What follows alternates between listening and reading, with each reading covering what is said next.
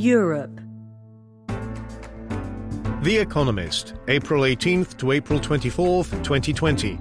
In the Europe section, Spain, a stricken and divided house, Poland's election, epidemocracy, Charlemagne on unlucky millennials, and more.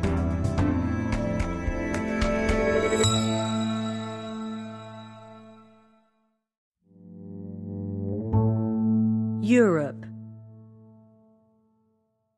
Spain. A house divided. A swift return to fratricidal politics, as usual. Back last summer, Pedro Sánchez, Spain's socialist prime minister, said that if he agreed to a coalition government with Podemos, a far-left outfit, I wouldn't sleep at night. After another indecisive election, the fourth in 4 years, he formed just such a coalition, which took office in January. Weeks later, Spain was laid low by the novel coronavirus, and the novel minority coalition is struggling to cope, leaving the Prime Minister scrambling for broader support. Mr. Sanchez's decision to impose a state of emergency and lockdown on March 14th, centralising command of healthcare and security in the national government, received widespread public and political backing. 5 weeks on, the hospitals are no longer overflowing, and the peak of the epidemic has passed, for now at least. The government is starting to think gingerly about how and when to get the country back to work. But the toll has been heavy. By April 16th, 18,812 people had died, according to official figures. The economy is in meltdown. 900,000 jobs were lost in March alone. Some 3.5 million workers are furloughed. And the IMF forecasts that Spain's GDP will contract by 8% this year, the second biggest fall in Europe after Italy. The government must deal with all this with a slender stock of political capital. During the lockdown, public opinion has been volatile. Approval for the government's handling of the virus fell from 64% to 39% during March, according to Metroscopia, a pollster. Much of the opposition has broken ranks. Vox, a hard-right party with 52 of the 350 seats in Congress, wants a national emergency government of technocrats.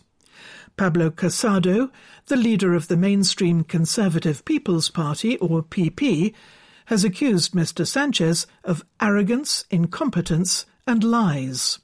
This contrasts with the rallying round seen in many other European countries. Mr. Sánchez has responded by calling for a pact for national reconstruction, in theory involving the opposition, regional governments, businesses and unions. This is a conscious echo of the Moncloa Pacts of 1977, a set of agreements on economic measures between government and opposition, which were a pillar of Spain's transition from dictatorship to democracy. One poll found 92% in favour of another such pact, but 79% thought it improbable. One explanation for the government's difficulties is its own shortcomings, both technical and political. It bungled an announcement on March 28th that the lockdown would temporarily tighten, leaving many vital details initially uncertain. It is harder to coordinate such measures in a decentralised country with powerful regional governments. Even so, Mr. Sanchez's practice has been to pre-announce measures and to consult only after their implementation. That has left businesses and some regional presidents fuming. It's a government that lacks not just experience, but also deep knowledge of the state and how it works, says a former senior official. The sense of improvisation is very strong. Podemos and its leader Pablo Iglesias have added to the problems. Perhaps with some justification, he has seemed desperate to leave his ideological mark on government policy. At his instigation, the government issued a decree making sackings during the pandemic unlawful, even as it has forced many businesses to suspend trading. Mr. Iglesias's hostility to the private sector and the monarchy and the Moncloa Pacts arouses widespread mistrust. The government finds it hard to speak with one voice. Mr. Sanchez has had to devote much time and effort to internal debate. Governments everywhere have struggled to deal with a crisis that demands swift, momentous and costly decisions.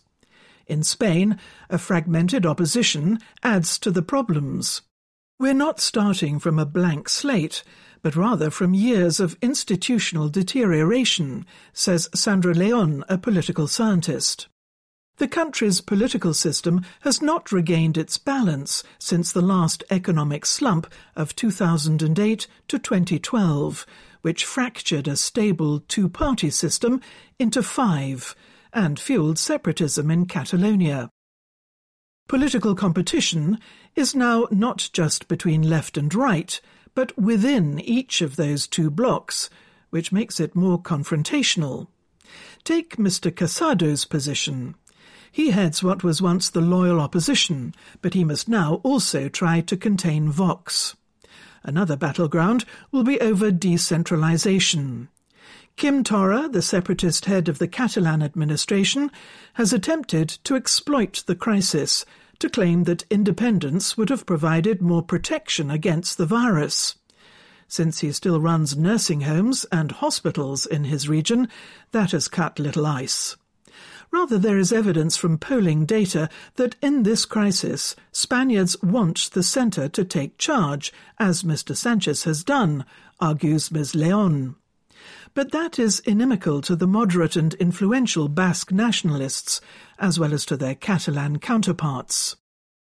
Some in the PP say that one condition for a national agreement should be the departure of Podemos from the government. Mr. Sanchez has ruled that out.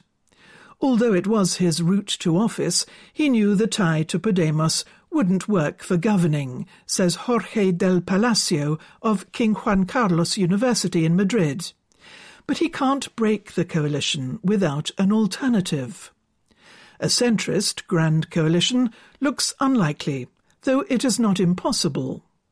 The coming months of mass unemployment, business failures, and spiralling public debt will be gruelling for Spain and for its government. The last crisis upended the country's politics in unforeseen ways. This one could yet do so too. Europe. The Corona Bonds row. Dutch courage. The Netherlands takes on and ticks off the Eurozone. The Dutch Golden Age fell apart in 1672, when surrounding powers, England, France, and a pair of German principalities teamed up to sack the Netherlands and seize its colonies. Ever since, the small country's diplomats have made it a principle never to become isolated against a united European front. Yet, as the Eurogroup, the finance ministers of the 19 countries that use the euro, planned their response to COVID-19 this month, the Netherlands found itself alone. For 36 hours, the thrifty Dutch were the sole holdouts against a deal to help afflicted countries tackle recession. On April 9th, after 2 teleconferences, the Eurogroup compromised. There will be a €200 billion, that's $215 billion European Investment Bank programme, and a €100 billion fund from which governments can borrow to support unemployment benefits and salaries. For medical expenses, countries can unconditionally borrow up to 2% of their GDP from the European Stability Mechanism, or ESM, an emergency fund set up during the euro crisis of 2010-12. But the Dutch refusal to go further has made lots of Europeans angry. The target of their ire is the blunt-spoken finance minister Wopke Hoekstra. Before the negotiations, he sententiously chided southern Europe for failing to cut deficits to prepare for a downturn, as the Netherlands had. In fact, Italy's spending cuts were comparable to the Netherlands, but the Dutch economy grew faster. In the Eurogroup meeting, he rejected a proposal by 9 countries, including France, Italy and Spain, to issue collective Eurozone debt, Eurobonds, or in this case, Corona bonds. In this he was joined by Austria, Finland and Germany. But on the ESM, he stood alone, insisting that countries that tapped it for non-medical spending had to agree to economic reforms. Italy and Portugal were incensed. Both have national debts of well over 100% of GDP, and neither wants its budget picked apart in the midst of a pandemic. Before the negotiations, Portugal's Prime Minister called Mr. Hoekstra's criticism disgusting. Afterwards, he wondered whether it would be possible for the Eurozone to continue with all 19 members, and I am talking about the Netherlands. Yet, while Mr. Hoekstra was criticised abroad, he was lauded at home. The Dutch, like the Germans, have a cultural aversion to debt, especially when shared with those they do not trust. Mr. Hoekstra told a parliamentary committee that Eurobonds are unacceptable because the European Union has no central authority that can force countries to reform. The euro crisis reinforced the Dutch conviction that credit without conditions is not solidarity but irresponsibility. Cynics note that the Netherlands faces elections next year and that Mr. Hoekstra will be vying for the leadership of his Christian Democratic Party as well as competing against the Liberal Prime Minister Mark Rutte. Both parties must fend off challenges from Eurosceptic outfits. Yet Mr. Hoekstra's stance is popular because it reflects beliefs he shares with most Dutch voters. Dutch foreign policy is often deeply moralizing. Because we are wealthy, we know the truth, and we are going to tell you how to reform, says Rem Korteweg of the Klingendahl Institute, a Dutch think tank. Olaf Scholz, Germany's finance minister, may be secretly grateful for Mr. Hoekstra's stubbornness, which allows him to play the role of peacemaker. But as the response to COVID-19 evolves, other forms of collective spending will be on the table, notably at a video conference of EU leaders on April 23rd. Self-righteousness is not winning the Netherlands many friends. Europe. Poland's election. Epidemocracy. A presidential election threatens the rule of law. Almost unnoticed amid the COVID-19 crisis, last week the European Court of Justice, or ECJ, took a modest step towards stopping a European Union member from sliding into autocracy. Ever since it won power in 2015, Poland's populist Law and Justice Party, or PiS, has been trying to get control of the country's courts, while independent judges appeal to the EU to block it. On April 9th, the ECJ ordered Poland to suspend immediately the disciplinary chamber of its Supreme Court, a body that can punish judges, and to freeze a new law restricting judicial independence. The European Court said these violated EU treaties guaranteeing the rule of law. The government is not giving up. A judge linked to PiS had challenged the order in Poland's constitutional court, which is currently dominated by government-friendly judges. But that court has no authority in the case. The ECJ is the final arbiter of EU law. Its orders cannot be questioned on the basis of national constitutions, national law or rulings of national courts, says a European Commission spokesman. If Poland sets aside the verdict, it will be defying the court, the Commission and the structure of the EU. It is shaping up to be a fateful spring for Polish democracy. As in many European countries, a national lockdown has been in effect since mid-March to prevent the spread of COVID-19. But Poland is scheduled to hold a presidential election on May 10th. In some countries, opposition parties worry that an election might be suspended. In Poland, they are angry it is going ahead. Andrzej Duda, the peace-backed incumbent, faces 5 main challenges, ranging from the centre-left to the far right. His chief rival is Małgorzata Kidawa-Błońska of the centrist Civic Platform Party. Polls put Mr. Duda far in the lead, but perhaps short of the 50% plus needed to win in the first round.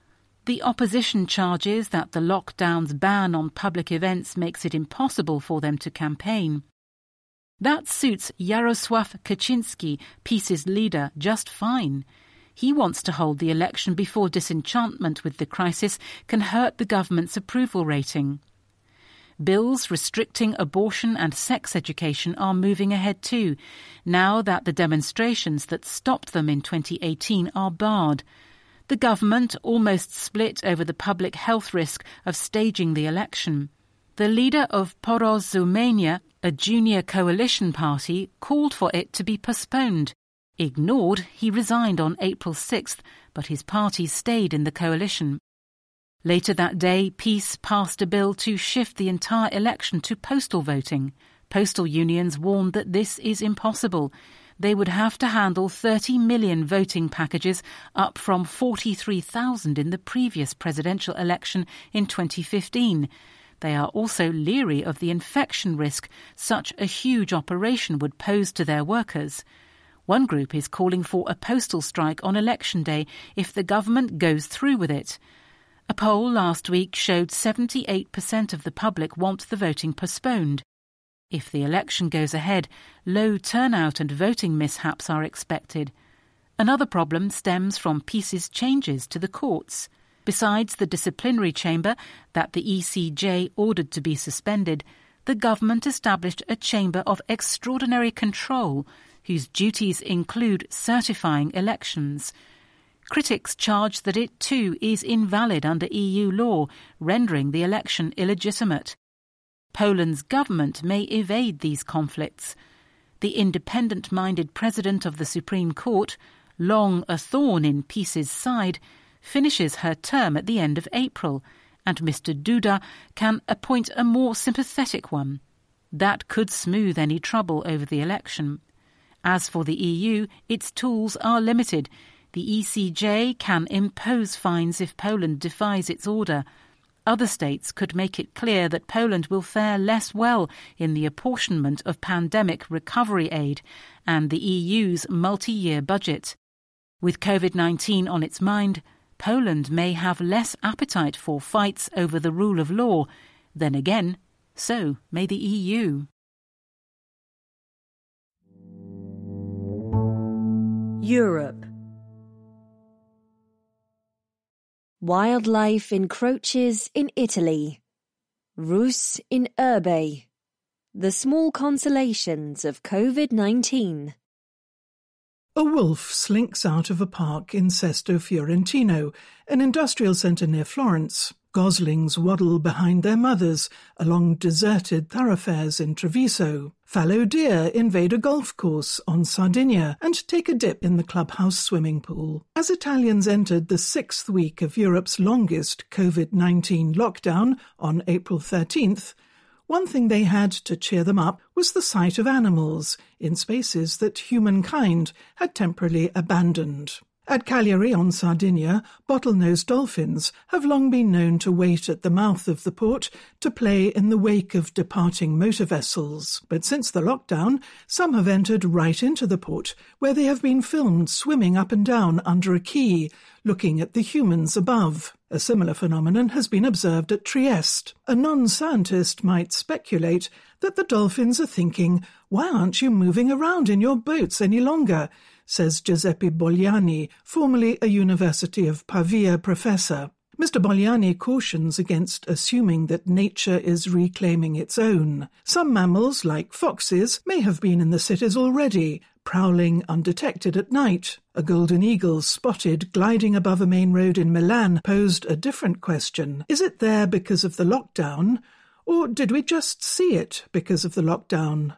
Not all reappearances have been welcomed. Residents in alpine areas of the province of Trento have been advised not only to stay at home, but to refrain from leaving out rubbish that might attract Italy's most wanted animal, a brown bear, known to scientists as M49 and to the public as Papillon because of his escape last year over 3 electrified fences. Papillon is nicknamed after Henri Charrière, the only man to escape from the French penal colony on Devil's Island. Like the late Mr. Charrière, the bear has a substantial criminal record. It includes breaking and entering, alpine cottages and refuges, and attacks on cattle. Last year, the government of Trento issued an order for Papillon's capture. He has now been spotted heading for Veneto, which has not yet issued a warrant. Smart bear. Europe. Charlemagne. Unlucky millennials. Young Southern Europeans face the second crisis of their adult lives. Will it radicalize them? The year 1985 should have been a good one to be born in Europe. Elisa Zugno, now a 35-year-old copywriter who lives in Milan, was able to benefit from the tailwinds of the 1990s and early 2000s. Economies ticked along and higher education opened up. Various forms of discrimination were outlawed. History had ended. Life was good. Then in 2008, just as Ms. Zugno was graduating from university, history juddered into action again with the financial crisis. The first few years of her career were familiar to any well-educated millennial in Southern Europe. Rather than a share of the spoils given to globalization's supposed winners, degree-toting multilinguists, Ms. Zugno and her ilk were greeted with a mix of unpaid internships and low-paid work. Instead of a recovery, the financial crisis morphed into the Eurozone crisis, with renewed pain for Europe's youngsters. Unemployment shot up. 4 out of every 10 young Italians did not have a job in the middle of the last decade, while half of young workers in Spain were in the same boat. In contrast, even at the peak of the crisis, only 11% of young Germans were unemployed. The result? Ms. Zugno was 31 before she landed the first permanent contract of her working life. A few years on, after belatedly finding its feet, Ms. Zugno's generation now finds itself pushed to the floor once more, with the second major economic crisis of their short adult lives surrounding them.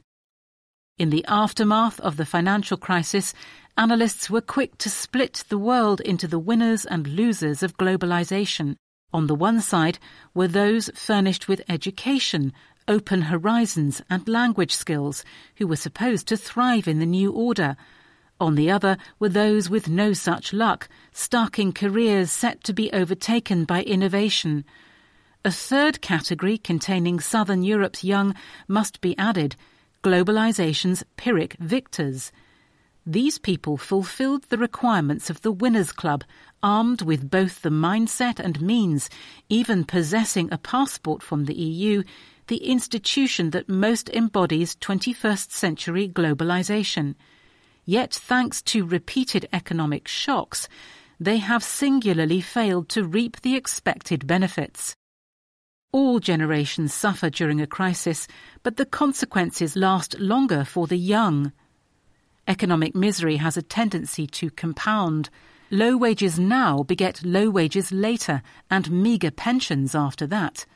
The prospect of middle-aged drudgery beckons. For older generations, a recession is an unfortunate pothole which most will drive over without even blowing a tyre. But for Southern Europe's younger people, it is an enormous sinkhole from which it will be hard to clamber out. Youth unemployment in Spain and Italy is below its peak, but still stood at about 30% even before COVID-19 arrived in Europe. This time, for many, the crisis begins in a far worse place than it did last time. Coming of age in a crisis has longer-term political consequences. People's values tend to crystallize in their mid-20s, points out Christian Welzel of Leuphana University of Lüneburg in Germany. When basic needs are taken care of by a growing economy, voters can focus on post-material issues. The the scholarly jargon for topics like equality, environmentalism and freedom of expression. Young people are supposed to be the vanguard of this shift away from economic concerns towards intangible ones.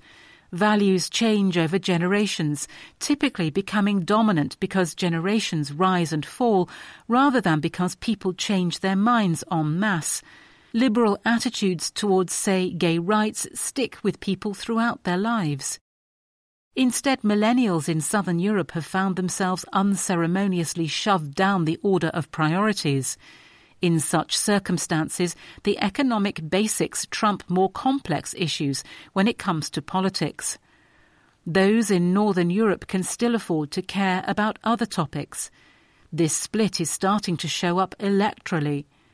Europe's Green parties enjoyed their best ever performance in the 2019 European Parliament elections, nearly doubling their number of MEPs as young voters from across northern Europe flocked to them. Spain, Italy and Greece, about a quarter of the EU's population, boast a grand total of 1 Green MEP. After 2 big crises at a formative period of their lives, a politicised and traumatised generation will need to be catered for. Emigration was an option for southern Europe's discontented young last time round. This time, all of the EU's economies are tanking simultaneously, while Britain, a popular destination in the previous crisis, is intent on reducing immigration. There is no ripcord that Europe's afflicted young can easily pull.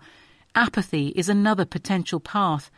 I would say 80% are just complaining and getting depressed, and 20% at least are trying to gather energy, says Mozunyo of her peers. But the anger built up during the previous crisis has not receded. About 2/3 of Spaniards declare themselves dissatisfied with democracy in their country. This provides fertile ground for populist parties, points out Ignacio Gerardo, an academic at University Carlos III of Madrid. People are more interested in politics, but they expect less. They trust less in government. They are more dissatisfied. In Spain, the result has been straightforward. New parties such as Vox on the right and Podemos on the radical left have flourished, with younger voters in particular constituting their core support. In Italy, just under half of all voters aged between 25 and 34 opted for the Northern League, a hard-right anti-immigration party, or the Five Star Movement, a more leftist populist group, at last year's European elections. Europe's mainstream parties will find it hard to win them back.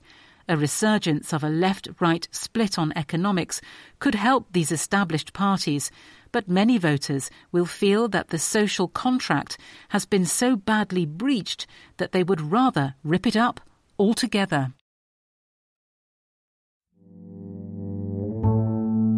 Asia. The Economist, April 18th to April 24th, 2020. In the Asia section, ethnic strife in Myanmar, guerrillas with attitude, informal workers and COVID-19, get sick or go hungry, Banyan on In Hot Water, and more.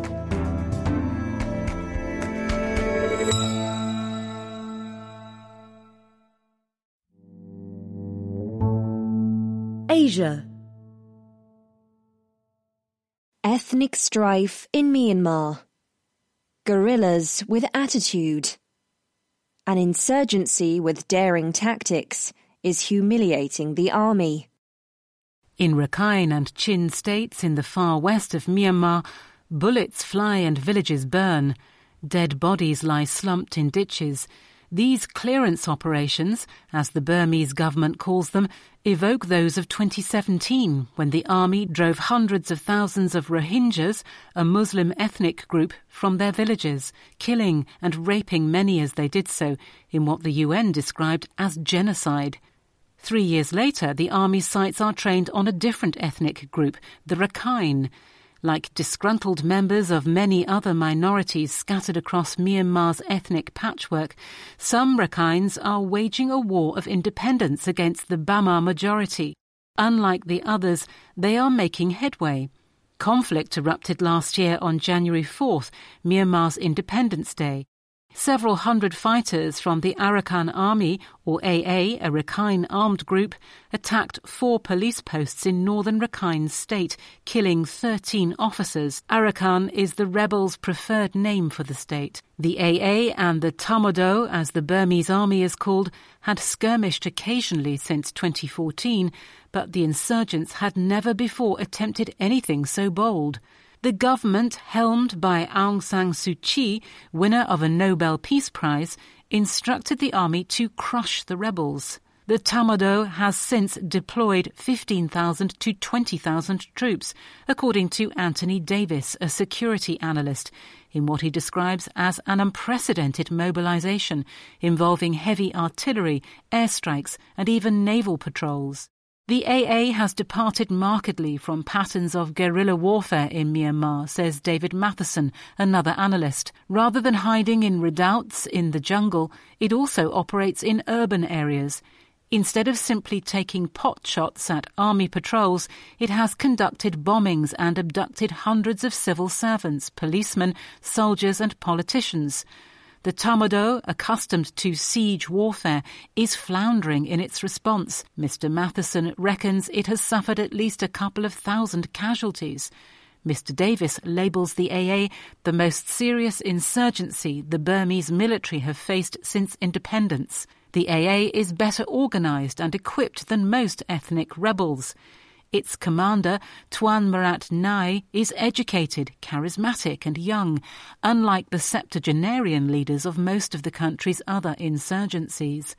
The AA also commands overwhelming support from Rakhines and can pick and choose among recruits. Rakhines are rushing to enlist because they have lost faith in the political system. They say they have been neglected for decades by the central government. Rakhine is one of Myanmar's poorest states. The advent of civilian government under Ms Suu Kyi in 2016, after many decades of military rule, only exacerbated tensions. The Arakan National Party, or AMP, which won a majority of parliamentary seats in Rakhine, believed that her party, the National League for Democracy, would let it nominate the state's chief minister. Instead, the NLD appointed one of its own. The killing of 7 Rakhine protesters by the police in 2018 and the subsequent arrest of A. Maung, the ANP's chairman, further radicalised Rakhines.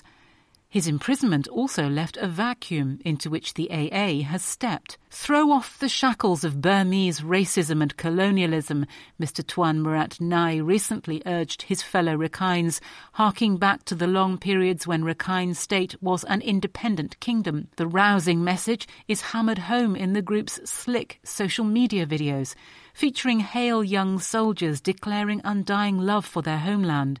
The AA is intent on inflicting so much damage that the government will have to make concessions. Over the past 6 months, more than 210 government employees in Chin State, where much fighting has taken place, have resigned after being threatened by its fighters. Officials from the central government are sufficiently unsafe in Rakhine that they must seek special permission to go there and often travel with a military escort. The AA also threatens to take the fight to the Bama-inhabited regions at the heart of Myanmar. We should reciprocate, says Mr. Tuan Marat Nai. They are basically looking to destabilise the national government's activities in Rakhine State as much as they can, says Mary Callaghan, a military historian, and they've succeeded. The government's efforts to hamper the AA look flailing. It has blocked mobile internet service to about 1 million people in Rakhine and Chin states since June, according to Human Rights Watch. On March 23rd, it also blocked access to several news websites that report on the conflict and designated the AA a terrorist organisation. The police have since charged several journalists who interviewed Mr. Tuan Marat Nai with violating the counter-terrorism law. Rakhine civilians are also coming under fire.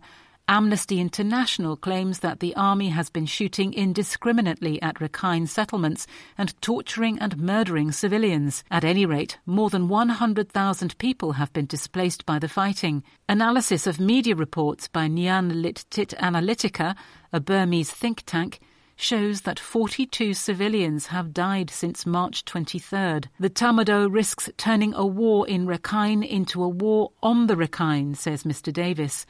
He believes that doing so will only encourage Rakhine civilians to rally around the AA with greater fervour. The rebels do not have the firepower to defeat the Tamado militarily, but he is not sure that they need to. If they inflict sufficient humiliation on the Tamado, he reasons, the government may decide to retreat from the fight and seek a political settlement.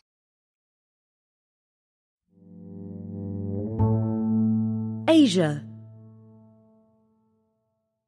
Informal workers and COVID-19. Get sick or go hungry. Governments are trying to help those who can't afford to stay home.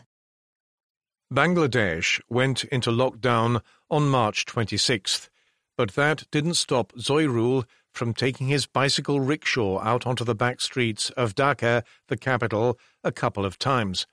On his first outing, he earned just 200 taka, or $2.40, less than a fifth of what he normally makes. On the second, he was caught by the police, who beat him, injuring his leg so badly he can no longer pedal his rickshaw. Since then, he's been nursing his wounds and husbanding his stores of rice. "I don't know how I'm going to earn or buy food once this runs out," he says. As Asian governments impose quarantines to curb the spread of COVID-19, the continent's usually hectic streets have gone quiet. Restrictions vary, but almost everywhere the message is the same: stay home. Such measures threaten to ruin the majority of Asians. 70% of workers in Asia and the Pacific do not have formal jobs with contracts, salaries, or sick leave, but instead do things like driving rickshaws for a living, according to the Economic and Social Commission for Asia and the Pacific, or ESCAP, the UN agency for the region. In many places, there is not much of a safety net for the poor or unemployed either. Some workers feel they face a choice between getting sick and going hungry.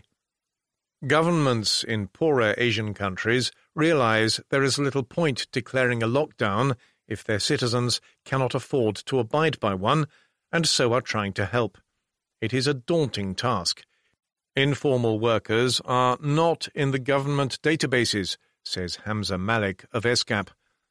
Identifying them is extremely challenging, according to Guy Ryder, Director General of the International Labour Organization, or ILO. Bureaucrats are consulting censuses or lists of those who already receive some sort of help from the state. But these often miss people and quickly go out of date. Indonesia's unified database, which contains the details of the poorest 40% of the population, some 100 million people, is supposed to be updated twice a year by local governments.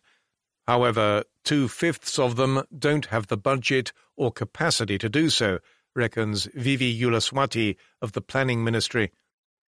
The pandemic makes the task of identifying the needy all the more challenging by swelling their ranks.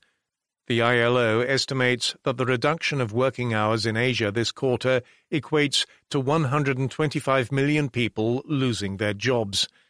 The World Bank expects the impending recession will push up to 11 million Asians below a poverty line of $5.50 a day. That may be optimistic. Indonesia may need to start giving handouts to an extra 50 million people, Ms. Yulaswati speculates. Given how patchy existing databases are, some countries are inviting victims of the pandemic to petition for help online. In Thailand and Kazakhstan, informal workers can apply for a one-off cash grant via a dedicated website. Nearly 5 million people in Kazakhstan, over a quarter of the population, have done so. Indonesia has launched a similar program for anyone whose income has been hit by the crisis. The very poorest, however, are also the least likely to have access to a smartphone to lodge an application online. Once governments have identified whom they wish to help, they need to decide what to give them. Many Asian countries are handing out food. Bangladeshi officials have been distributing rice. Their counterparts in Myanmar have added salt, lentils and onions. The Philippines also offers sugar, coffee and canned fish and meat. But doling out food can be expensive, involving as it does the logistics of procurement, storage, warehousing and distribution, notes Ugo Gentilini of the World Bank. Cash is cheaper and faster to distribute and tends to work just as well as long as recipients have access to markets, which people in remote villages sometimes do not. So Asian countries are providing both types of aid. In India, more than 800 million people who are already eligible for subsidized food are getting extra rations, while over 300 million poor women, pensioners, farmers and construction workers are receiving small sums of cash. In addition, India has placed a 3-month moratorium on loan repayments. In Sri Lanka, those leasing vehicles can defer payments for 6 months. Inevitably, there have been flaws and oversights. In Bangladesh, several local politicians have been arrested for funneling free rice to friends and supporters. Zoirul, the injured rickshaw driver in Dhaka, has yet to receive any. Technical glitches prevented many Kazakhs from applying for a cash grant. Protesters in Thailand say the handout scheme there is too narrow. Even when assistance does reach the poor, it is seldom enough. The sum being given to the 12 million poorest households in Pakistan is 3,000 rupees, that's $18 a month, less than a fifth of the minimum wage. Despite their limited resources, poor countries could improve public health care and expand safety nets, says Mr. Malik of ESCAP. On average, developing countries in Asia spend just 3.7% of GDP to help citizens on the skids, far below the global average of 11%. The Asian Development Bank and World Bank have pledged billions of dollars to help Asian countries fight the virus. Governments should use that money, Mr. Malik argues, to create a different world.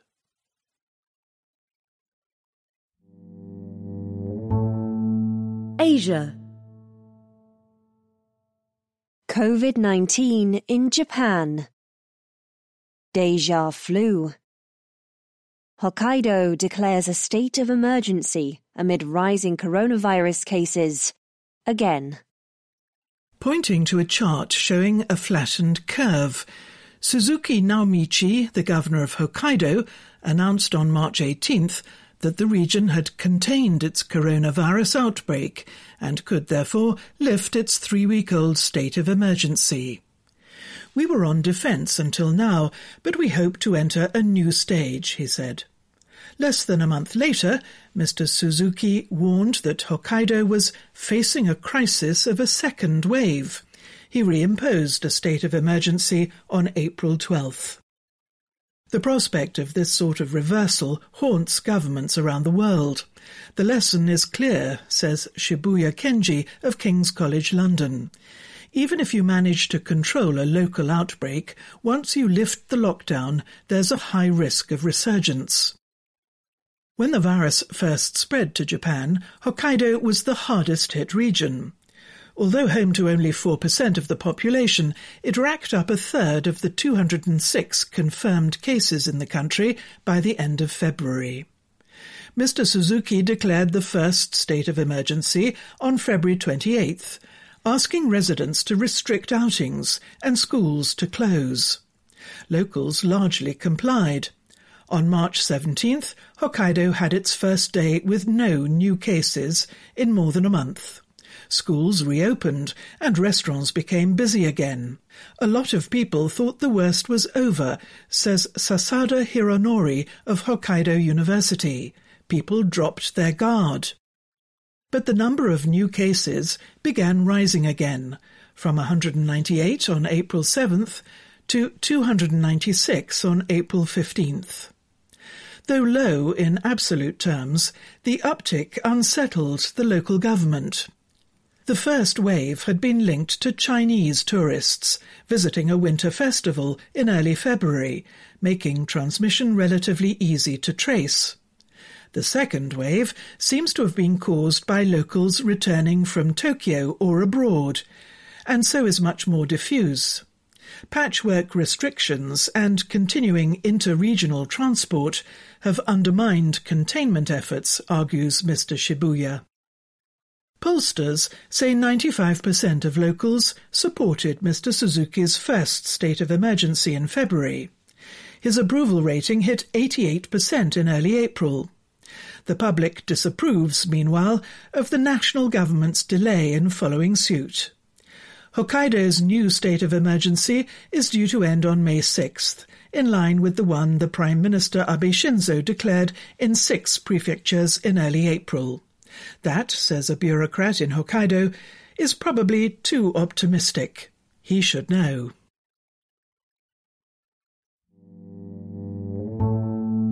Asia. Politics in South Korea. Infectious enthusiasm.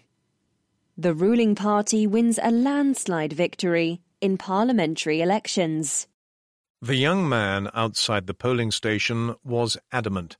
Of course it was right to hold these elections. It's our basic right, said Kim Soo-ho, a 24-year-old voter in Seoul, the capital. We're not like Europe or America, where they failed to slow the spread. There was no reason to postpone them. His fellow South Koreans, it appeared, agreed.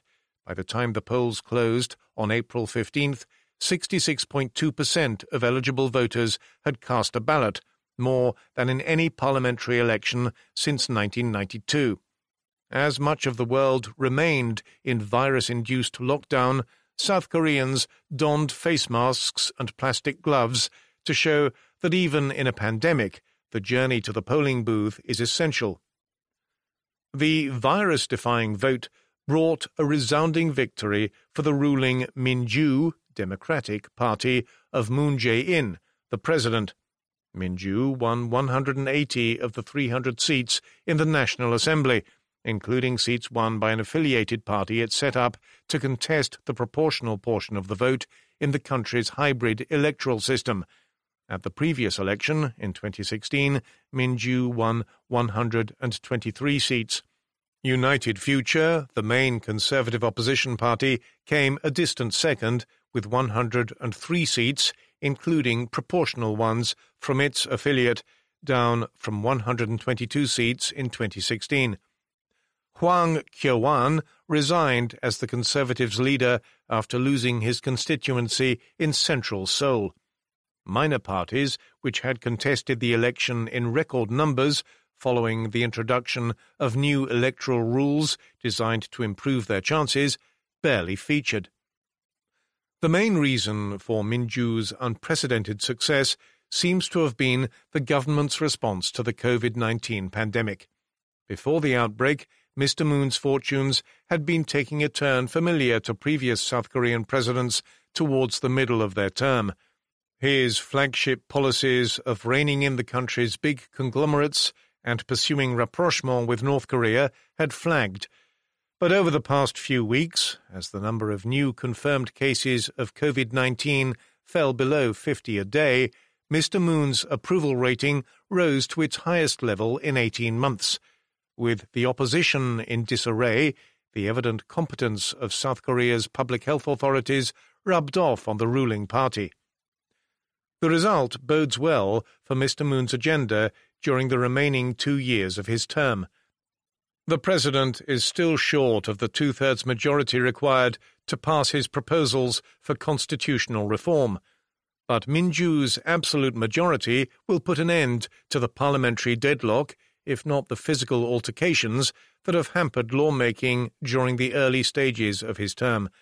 It will allow the ruling party to push through the remaining elements of Mr. Moon's promised reforms of the prosecution service, which a majority of South Koreans still regard as too powerful.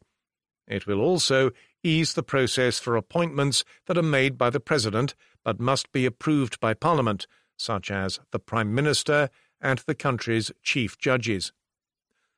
More immediately, the government will be able to implement the economic stimulus it has proposed to contain the fallout from the COVID-19 pandemic. In particular, a supplementary budget to award cash handouts to the bottom 70% of households, which the opposition has criticised, should now sail through.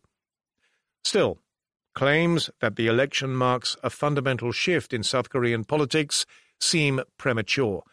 The partisan divide between progressive strongholds in Seoul and the southwest and the conservative heartland in the southeast was even more pronounced than at the previous election. Many of Min-ju's additional seats were won back from the People's Party, a progressive outfit that split from Min-ju before the vote in 2016. And the result does little to ease the external difficulties with which the government will continue to have to grapple. North Korea has reverted to its typical hostile form and has conducted 5 sets of missile tests so far this year. And however successful South Korea has been in managing the COVID-19 outbreak, that will not shield it from the global downturn the virus is causing.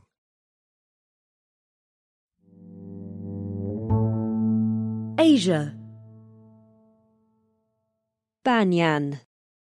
In hot water. Big parts of the Great Barrier Reef are dying. Over the southern hemisphere's summer, mercifully now at an end, Australia burned under a pitiless sun.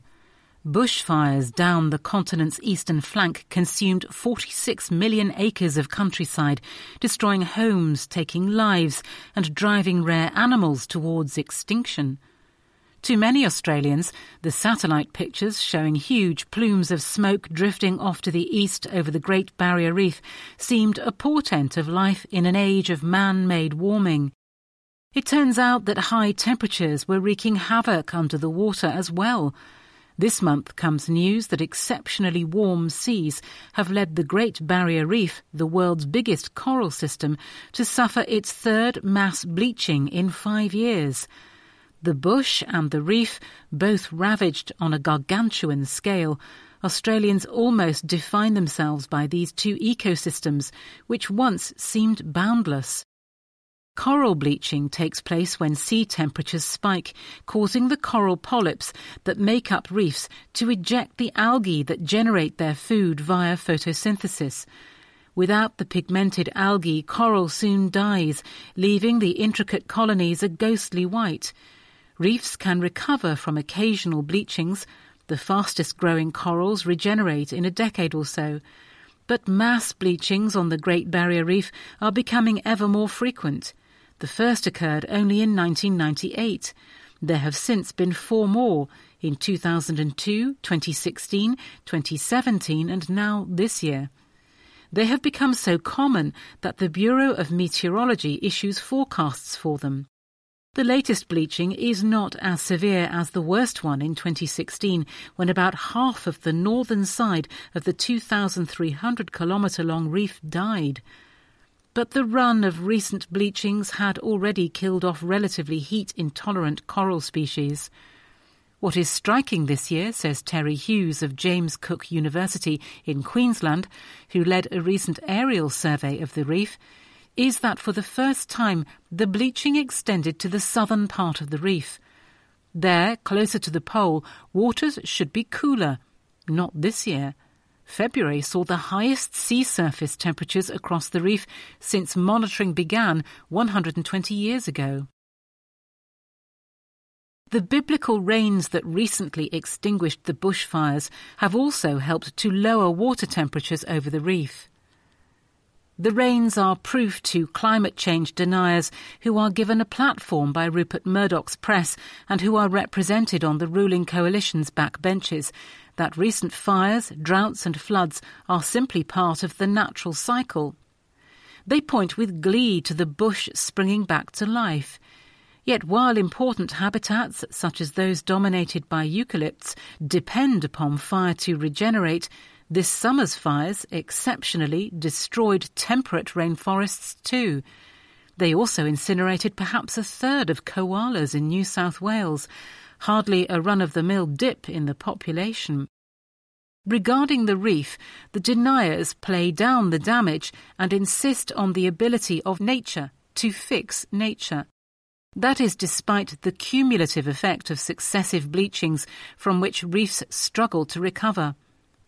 Mr. Hughes says the Great Barrier Reef can no longer return to its state of even 5 years ago.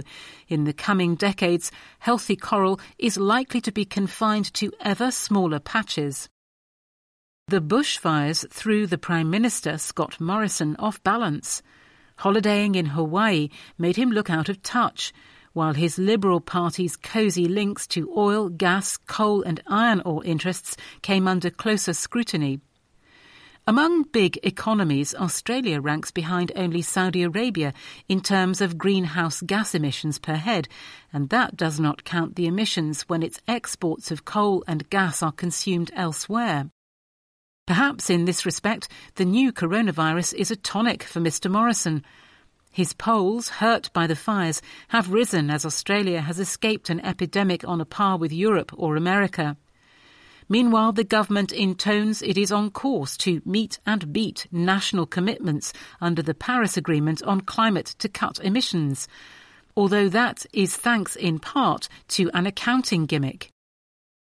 As for the latest bleaching, the government has largely ignored the news.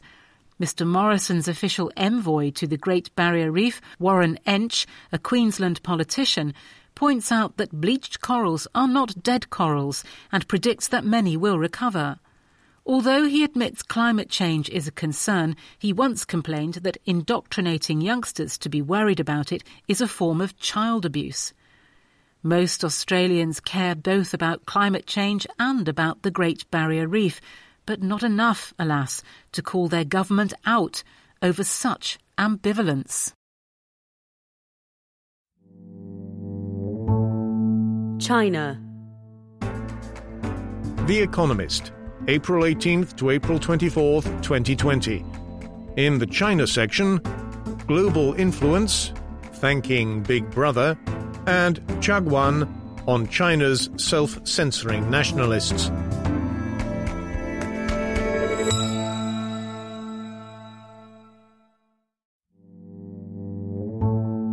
China. Global Influence. Thanking Big Brother. In the absence of American leadership, China sees a chance to boost its clout. China calls it the biggest emergency aid operation that it has mounted abroad since 1949, when the Communist Party seized power. Hardly a day goes by without news of Chinese medical supplies, from masks to ventilators, reaching grateful recipients, and of Chinese medical teams flying to foreign countries to help them fight COVID-19. Just a few weeks ago, China was by far the biggest victim of the new coronavirus, and its government was widely chided for covering up the initial outbreak.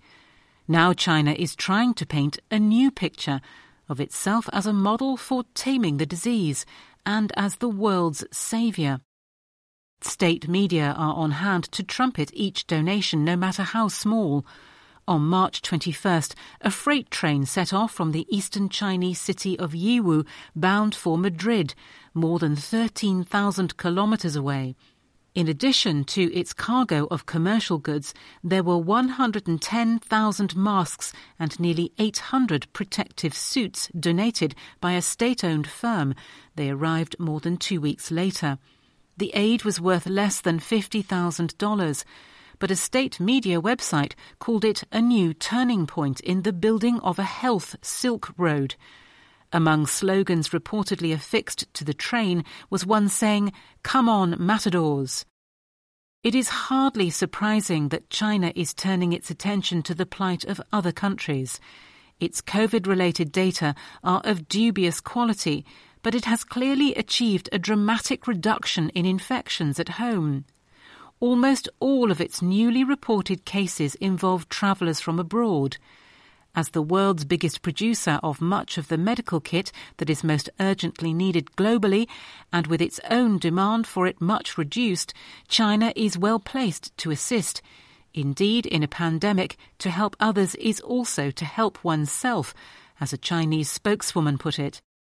China, however, also sees potential political rewards.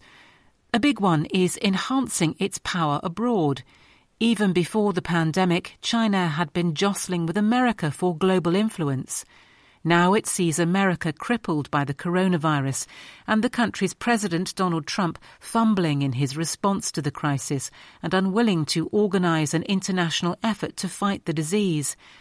At a 5-yearly party congress in 2017, President Xi Jinping said his country would become a global leader by mid-century in terms of international influence. That goal is evident in China's descriptions of how the world should evolve in response to COVID. In effect, it should have China even more at the centre. Another political gain that the party may hope to reap is at home. Playing up China's help for stricken countries and their desire to learn from China's success helps to deflect public criticism of the party's early response to the disease, its gagging of doctors who shared information about it online, and its failure to warn citizens despite evidence of human-to-human transmission. State media insist that China's battle against COVID-19 has shown the superiority of Chinese-style socialism, with its unique ability to marshal people and resources. Burnishing Mr. Xi's image as a figure of global stature helps to reinforce this message. Any phone call between Mr. Xi and a world leader to discuss the crisis makes the headlines of state television's nightly news, no matter how banal the publicly released content. Mr. Xi is the dependable, magnanimous statesman. No prizes for viewers who can guess who, by implication, is not such a politician. The party's propaganda about the aid effort is suffused with Mr. Xi's catchphrases. Take the health Silk Road that the train to Spain symbolically followed. The metaphor was first used by Mr. Xi in 2017 when China signed an agreement with the World Health Organization, or WHO, to establish a health-related subset of the Belt and Road Initiative, China's global infrastructure building project, to which the WHO was the first UN body to sign up. The Belt and Road idea and all associated Silk Road branded schemes are closely linked with Mr. Xi. Their content is vague. No clear definition has been offered, for example, of a health Silk Road. But the intent is clear, to portray China as fundamentally benign. The roads span the globe, but all lead back to China. In his discussions with world leaders about COVID-related aid, Mr. Xi likes to use another of his favourite expressions, building a community with a shared future for mankind. It sounds harmless enough, but central to this idea is a principle that China holds dear, namely that of respecting other countries regardless of their political systems. Various formulations of this have been used since the days of Mao Zedong. Mao's favoured term, the 5 Principles of Peaceful Coexistence, remains in use.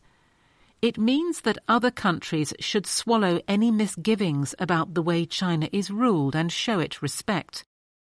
On March 26th, at an online meeting of G20 leaders, Mr. Xi prefaced his offer to share China's experience of fighting the disease and cooperate in the search for a vaccine by emphasizing China's commitment to the notion of a community with a shared future for mankind.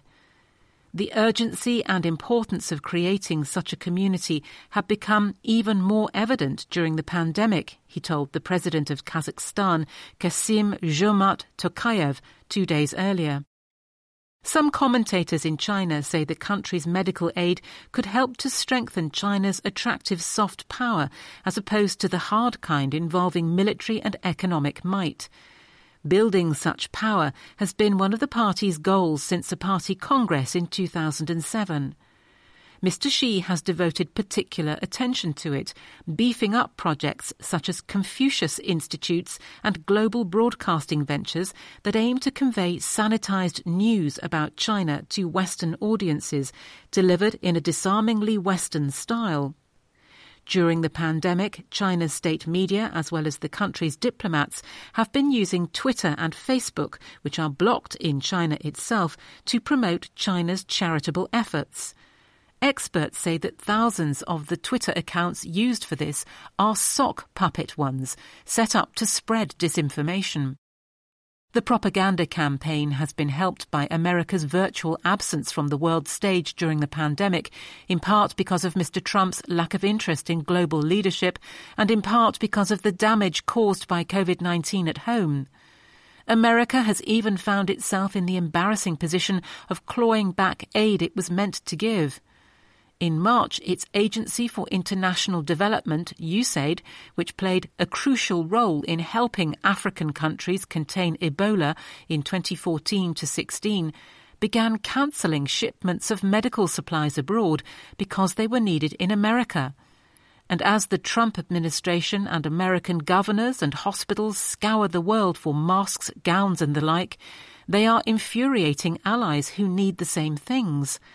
Early this month, officials in France and Germany accused America of diverting shipments of medical masks that had been intended for use in their countries. Officials in Washington have denied the reports, but they reinforce the view held in much of the world that America is looking out only for itself.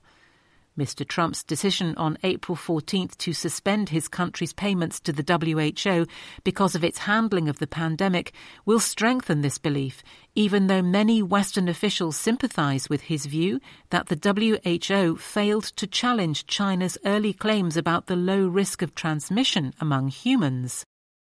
However, winning hearts and minds is not proving easy for China either. It does not help that for all its propaganda about Chinese generosity, the value of China's donations is far eclipsed by that of its sales of medical kit, occasionally of low quality, buyers allege, on commercial terms. Between March 1st and April 4th, China exported $1.45 billion of medical supplies globally. Most of the sales to the rich world have been at market prices. By the time the train arrived in Madrid, Spain had already bought similar equipment from Chinese suppliers worth about 10,000 times as much as the stuff sent by rail. It may be that China has not worked out an aid strategy with a clear sense of which countries to target as a priority and how much should be given away free. Indeed, it has been happy to let companies, both state-owned and private, do much of the work. Some of the country's largest firms have taken up the challenge, but they are relative newcomers to philanthropy. They also have commercial interests at stake in many of the recipient countries. Jack Ma, the billionaire co-founder of Alibaba, an e-commerce giant, has been at the forefront. Along with Alibaba's charitable foundation, he has sent plane loads of ventilators, protective kit and COVID-19 tests for distribution to all 54 African countries. Huawei, a telecoms firm treated by America as a threat to its security, has already delivered a large share of its pledge of 500,000 masks, 50,000 goggles, 30,000 gowns and 120,000 gloves to hospitals in New York. The company has also donated millions of masks to countries that are pondering whether to allow Huawei into their 5G networks, including Canada and the Netherlands. In parts of Europe, China's aid may have won admirers. A large billboard thanking Big Brother Xi, paid for by a pro-government Serbian tabloid, appeared in Serbia's capital Belgrade. Lucrezia Poggetti of Merix, a think tank in Berlin, says public discontent with the EU and distrust of Mr. Trump's America has worked in China's favour. This month, a poll commissioned by an Italian television station asked people which country they would prefer as an ally outside Europe. Of 800 respondents, 36% favoured China and only 30% chose America. But to many in the West, China's propaganda drive sounds cynical, exploitative and forgetful of the aid that the West gave China at its time of need. In early February, America and Europe sent 30 tons of medical supplies, much of it privately donated.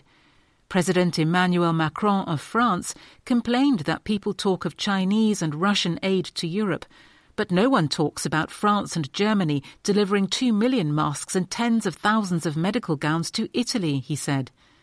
The EU's foreign policy chief, Josep Borrell, warned about the politics of generosity. In poor countries, China's charity may prove more effective.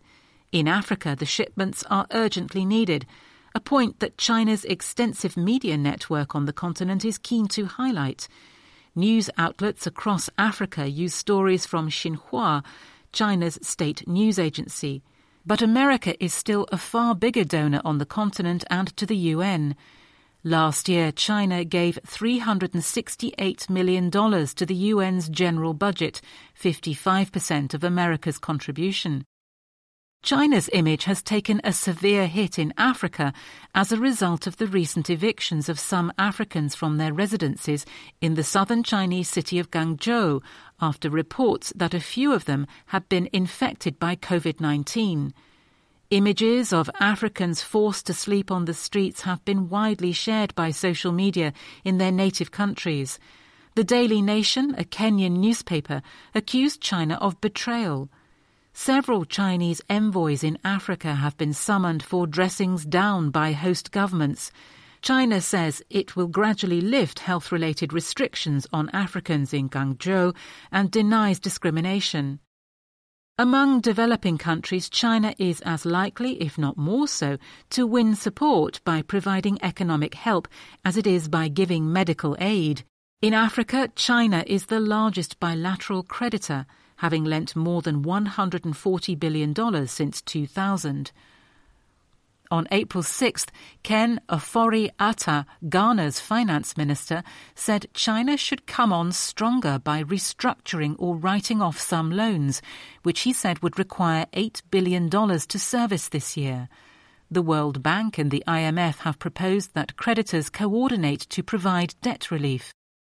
On April 15th, the G20, which includes China, agreed to allow developing countries to suspend debt payments to its members for the rest of the year. But when it comes to restructuring loans, China may prefer to go it alone, rather than work closely with other lenders.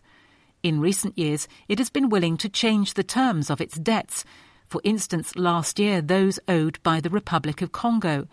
But it likes to act quietly, case by case. That way it can maintain the political leverage that its lending provides.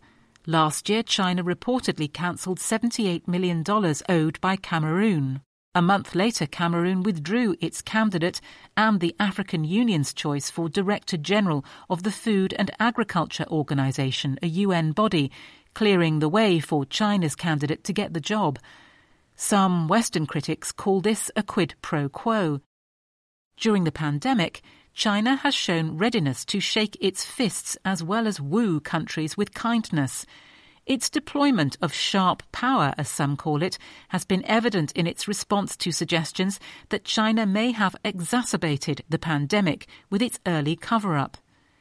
Chinese embassies in several countries have sputtered with outrage when prominent personalities, from the son of Brazil's president Jair Bolsonaro to Mario Vargas Llosa, a Peruvian author, have aired such a heretical thought. China's embassy in Lima accused Mr. Vargas Llosa of making absurd and baseless criticisms of China in a column blaming the initial cover-up on China's dictatorial system. Some Chinese diplomats have even reacted with fury when people point out that the virus originated in China. Chinese leaders do not offer a clear blueprint for shaping the global order. But back in 2017, Mr. Xi gave a hint of China's long game when he proclaimed that it had taken a driving seat in international affairs and would be moving closer to centre stage and making greater contributions to mankind. This does not appear to involve converting countries to Chinese-style socialism. China's aims are often self-defensive to protect itself from criticism and challenges to its territorial claims. When Bruce Aylward, an advisor to the WHO, pretended not to hear a reporter's question about Taiwan, China's media were delighted. However, China does try to persuade others to adopt its peculiar view of human rights. It discounts individual freedoms, gives priority to economic development, and thinks governments should police the internet as they wish. Whether China will be able to take advantage of the pandemic to strengthen its global power will depend not least on the politics and economies of China and America post-COVID.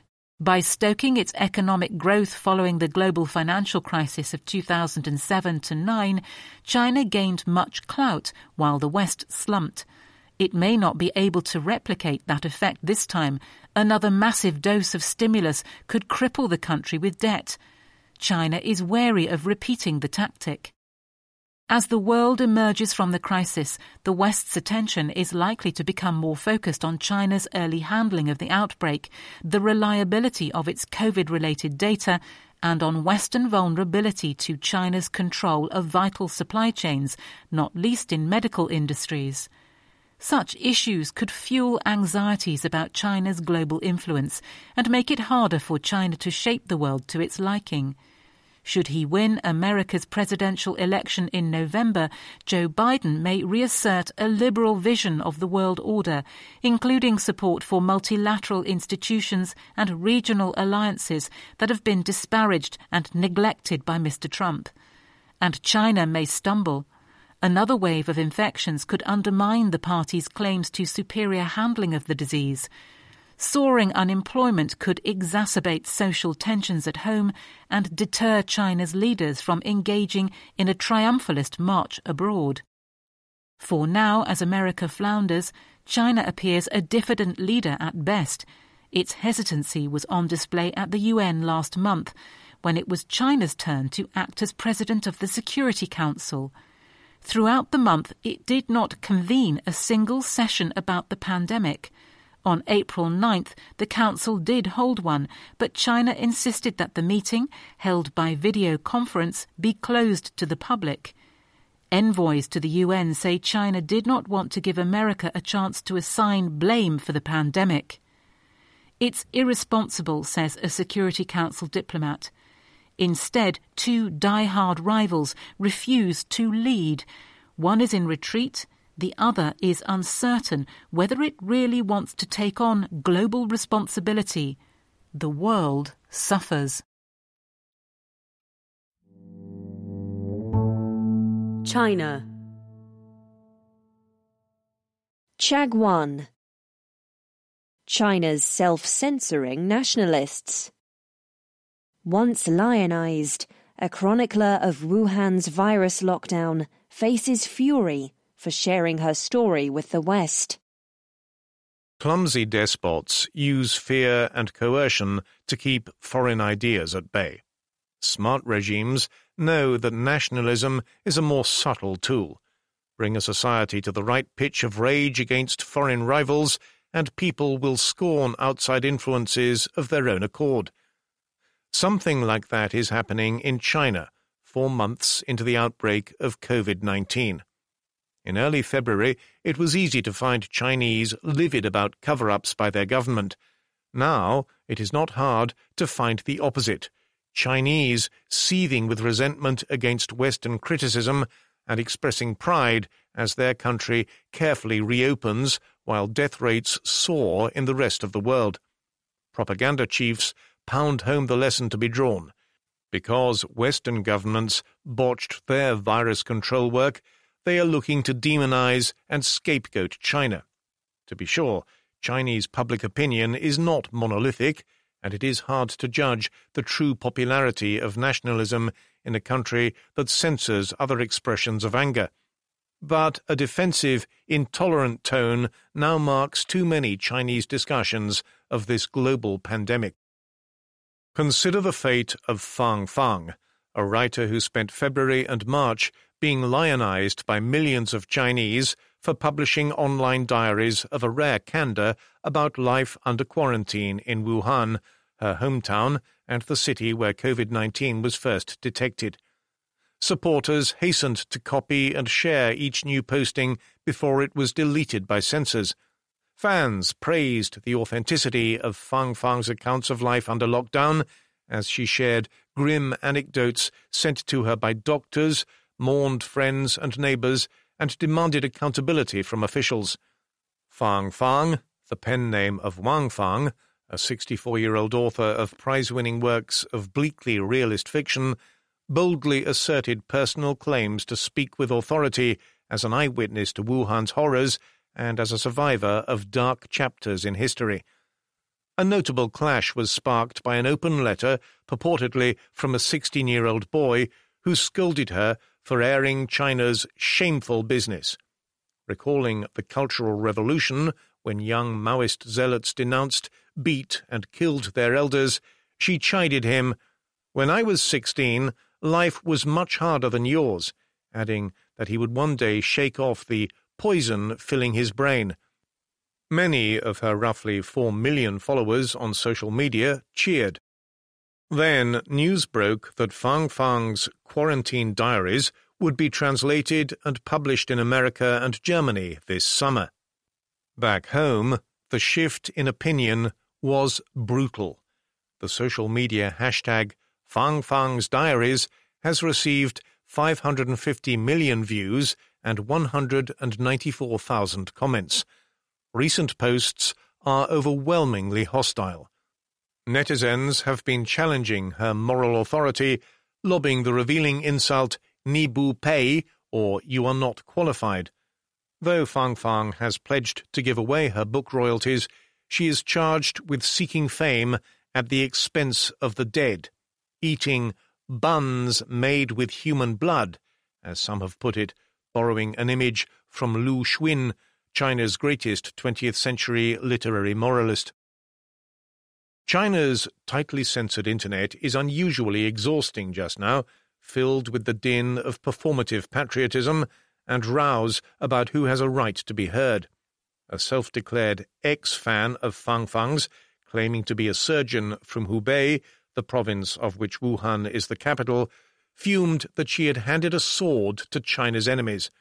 The surgeon said history, as written by the Chinese people, would judge her harshly. His post earned more than 118,000 likes. Various conspiracy theories have cast the diarist as a mercenary.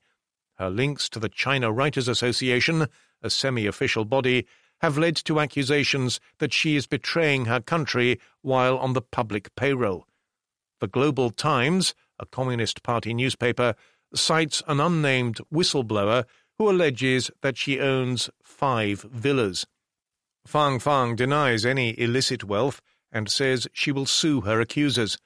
State media have noted netizens' suspicions that her work was translated so quickly that, in their view, foreigners surely commissioned her to write an anti-China screed. Fang Fang retorts that she began writing with no plans for a book and learned only later that her work was being translated. A larger shift in opinion lurks behind this assault on a diarist's credibility.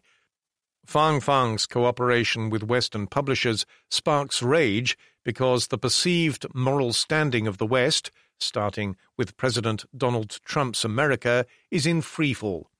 When a candid Chinese writer is embraced by foreigners, the motives of all involved are assumed to be suspicious. In China, the most benign interpretation put on Fang Fang's actions is ignorance. Chairman Rabbit, a well-connected, Harvard-educated blogger with 1.5 million followers, wrote recently that Fang Fang comes from a generation that naively idealizes the West, so fails to see how she is serving the anti-China industry. He contrasted the diarist with his own generation, who, in his telling, have the worldly confidence to compare the West and China objectively. Chairman Rabbit's real name is Ran Yi. He is the 40-year-old grandson of Ran Zhongyi, a reformer who served as party secretary of Guangdong province in the 1980s. Over coffee in Beijing, Mr. Ran, his pen name comes from childhood pets, calls COVID-19 a historic turning point. Chinese now see America's systemic weaknesses, he declares. Chinese students are trying to escape the US and the UK to make it back to China. They are confident in this government. He charges that Westerners have embraced Fang Fang because she criticizes China's government and predicts that her voice may have a disproportionate impact on global views of China's response to the virus. That upsets many Chinese because China feels so alone in the world and has no voice, he says. Outsiders may scoff at the idea of swaggering, assertive China as a voiceless underdog, but Chinese public discourse is dominated currently by a mix of national pride and resentment of a West that is widely assumed to be acting in bad faith. In their millions, netizens are demanding less freedom of speech if a compatriot's candour helps the West. It is an autocrat's dream.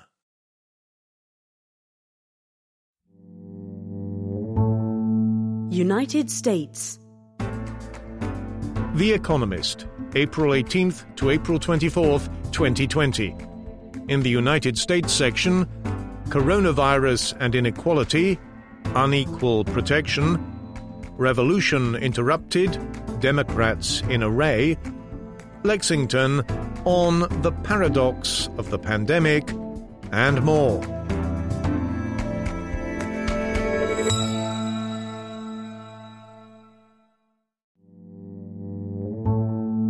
United States.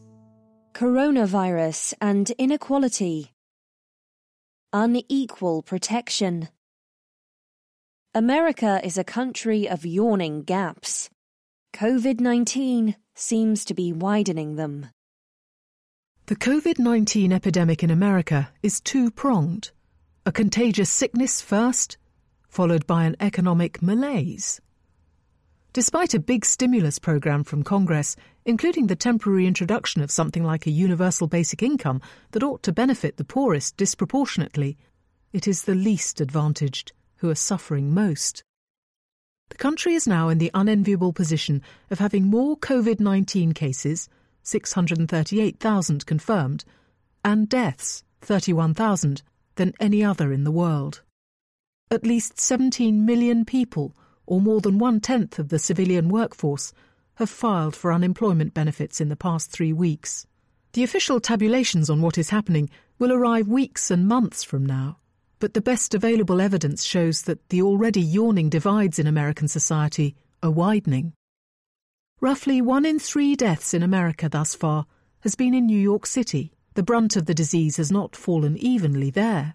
Data released by the city's health department on April 6th show that Black and Hispanic residents are twice as likely to die of the disease as white city dwellers.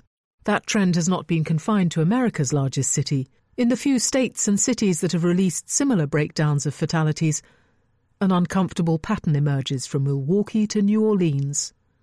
Black Chicagoans are 5 times as likely to die of COVID-19 than white ones. Exactly why this is happening is still an open question. There are elevated rates among African Americans of chronic conditions such as high blood pressure and diabetes, which are thought to increase the chance of death. Poverty and its attendant consequences may also be at play. Blacks, and especially Hispanics, are less likely to have health insurance and may thus avoid seeking testing and treatment. Despite the large differences in mortality, The Economist's analysis of zip code level data in New York City shows that neighbourhoods with large Black and Hispanic populations only have marginally more testing. Without space to self-isolate, a private car and a job that can be performed remotely, the chances of infection necessarily increase. A team of biostatistics researchers at Harvard have pointed out that there is an alarming correlation between long-term exposure to fine particulate matter, which damages lungs, and county-level death rates from COVID-19, a respiratory illness. An increase of merely 1 microgram per cubic metre is associated with a 15% increase in COVID-19 fatalities. In America, Black residents are disproportionately exposed to fine particulate matter. Even after accounting for population density, air pollution and pre-existing health factors like smoking rates and obesity levels, The same analysis shows that race is tied to COVID-19 deaths nationwide. For every one standard deviation increase in the share of Hispanic and black residents, county death rates increase by 16% and 52% respectively. It is also uncertain whether this racial disparity would dissipate if the virus spread beyond big cities and into rural parts of the country. If poverty, pollution and pre-existing conditions and patchy health and social safety nets are leading to excess deaths among minority residents in American cities, then they will apply with no less force to poor whites outside them. Adherence to social distancing guidance also seems to differ by income and party affiliation. A recent study by a team of researchers armed with cell phone location data found that compliance with the new behavioural guidelines was substantially lower in countries with lower incomes, greater exposure to recent trade wars, and higher rates of support for Mr. Trump. The few governors who have not recommended shelter-in-place orders as of April 14th are of all Republican-led, largely rural states like Arkansas and South Dakota, where over 500 workers in a pork processing plant recently tested positive for the virus. Although the uneven health effects of the pandemic are still being worked out, there is little doubt already about where the economic effects have been most severe. Official unemployment numbers are tabulated every month and have not yet incorporated the worst weeks of the economic downturn.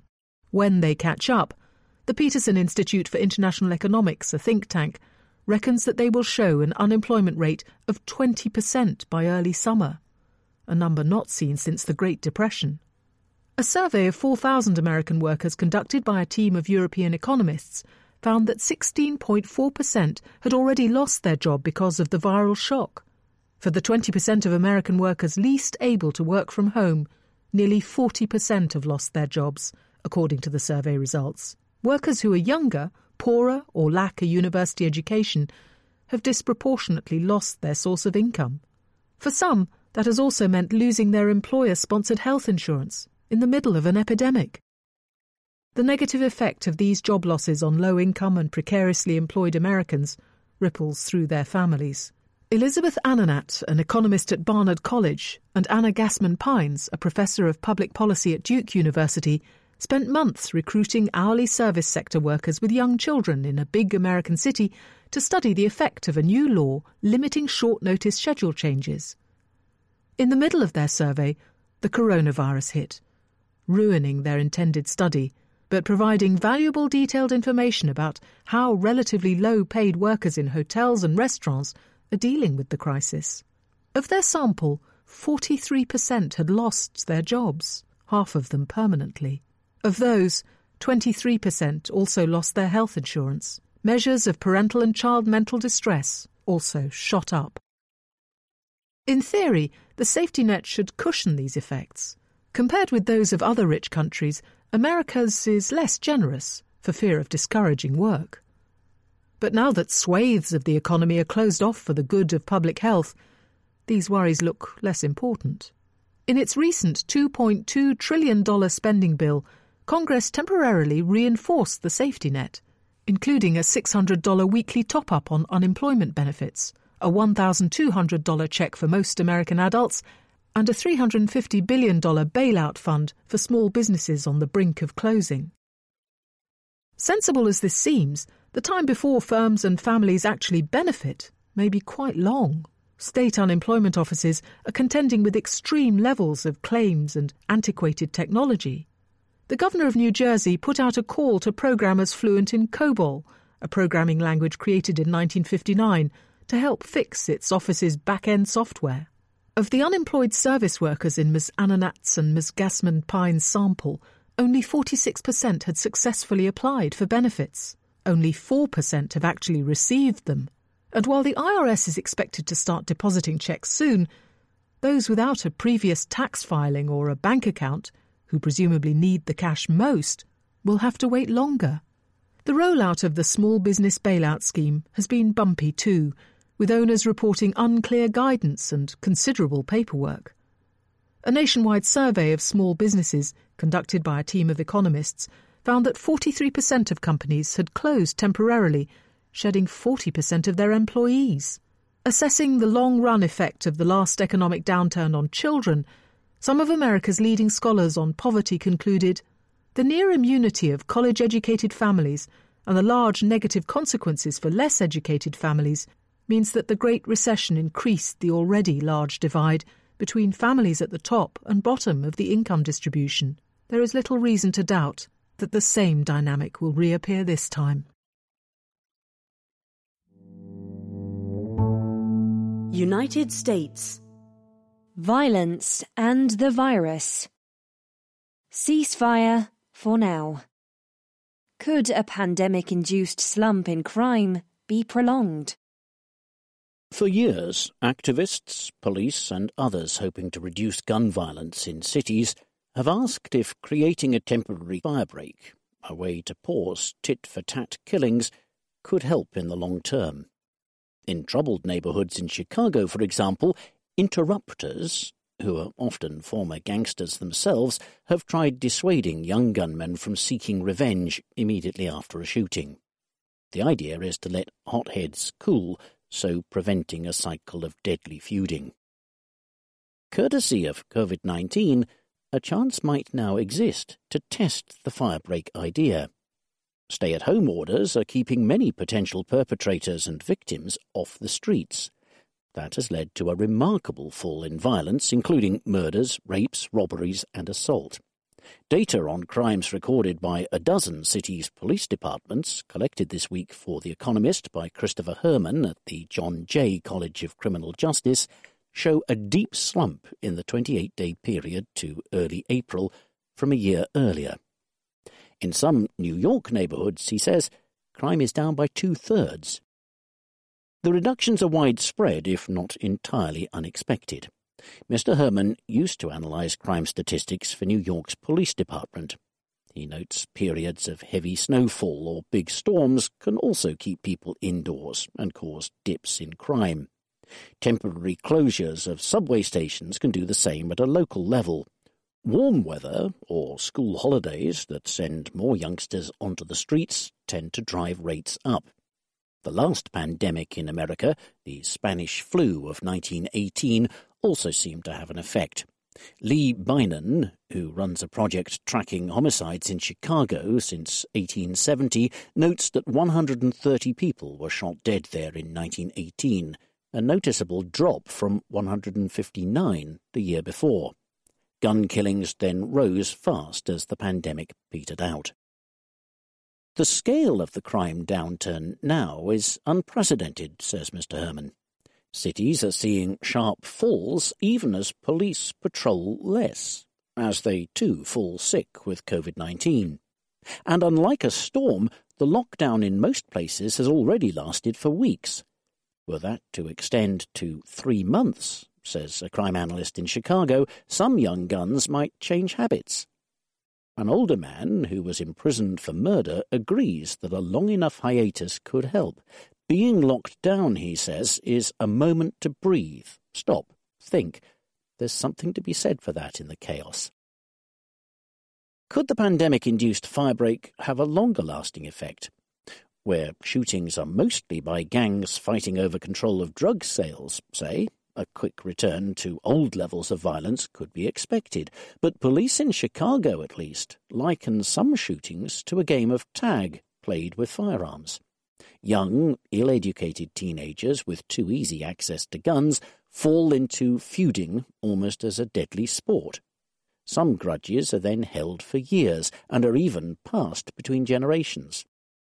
Those involved in such shootings could be the most susceptible to change. A group called READY, run by Eddie Boccanegra in Chicago, has for the past 20 months been giving frequent sessions of behavioural therapy and counselling to 700 young men judged likeliest to perpetrate the next killings, or be the next victims. Mr. Boccanegra's team works on despite the pandemic, though phone and video sessions have replaced personal meetings. He believes some cycles of violence are being broken. Still, the idea of a firebreak bringing benefits after de facto curfews are lifted does not convince everyone. Lockdowns do generally seem to reduce crime in public, but they can also result in more violence indoors. It is likely that domestic abuse is becoming more common. In Houston, cases of assault leapt in March, mostly because of attacks within the home.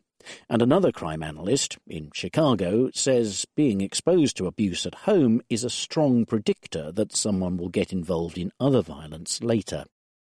Nor can anyone be sure how other pandemic-related changes underway will affect longer-term crime rates. Early releases of prisoners, police making fewer arrests, an 85% surge in national gun sales in March, and record increases in unemployment could all return crime to levels seen before the lockdowns. Trying to make use of the firebreak makes sense, but keeping crime lower will prove difficult indeed.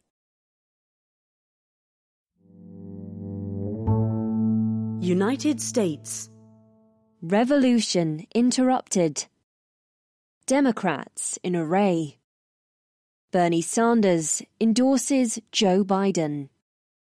One of the reasons why Hillary Clinton lost to Donald Trump was that around a quarter of her Democratic rival's voters spurned her. Most of Bernie Sanders' disaffected supporters voted for third-party no-hopers or Mr. Trump in 2016. Some stayed at home. In an election settled by tiny margins, a few tens of thousands of votes in 3 Rust Belt states where Mr. Sanders was popular, it is tempting to wonder what might have happened had he tried a good deal harder to reconcile his supporters to Mrs. Clinton than he did. Having again failed to secure the Democratic ticket, Mr. Sanders has sought to forestall a rerun of this scenario. In 2016, he stumped on until he had no mathematical chance of victory. He did not endorse Mrs. Clinton until the eve of the party's convention in July. This time around, he did not wait. On April 13th, days after ending his campaign, he endorsed Joe Biden while appearing on a live-stream broadcast with him. "We need you in the White House," he told the former vice president. This completes an astonishing turnabout for both men. Only 6 weeks ago, or until the votes started coming in from South Carolina, the socialist from Vermont was leading a querulous pack. Mr. Biden was flailing, and the prospects of the primary being decided before this year's convention seemed remote. Now Mr. Biden is the presumptive nominee after what has turned out to be the shortest Democratic primary since 2004. The party appears to be unified. Elizabeth Warren, the other tribune of the left, also endorsed Mr. Biden this week. So did Barack Obama in a speech that included almost as much praise for Mr. Sanders, an American original, as Mr. Biden. And because of the pandemic, there may be no convention. The virus is also behind Mr. Sanders' timely concession, Mr. Trump's response to it having renewed Democrats' dread of disunity and another defeat to him. That is not something Mr. Sanders, who at 78 will almost certainly not run again, would want to be laid on him. His endorsement, he told Mr. Biden, was intended to help him beat the most dangerous president in the modern history of this country. Mr. Biden also deserves some credit. The former vice president is a poor campaigner, always verbose and now increasingly doddery, who will keep Democrats' hearts in their mouths to the end. Yet he has a gift for being liked, to which even ornery Mr. Sanders is susceptible. He resented Mrs. Clinton, yet calls Mr. Biden a friend. The former vice president's political skills are correspondingly far silkier and more effective at building consensus than Mrs. Clinton's were. That is apparent in the show he is now making of deferring to Mr. Sanders on aspects of policy.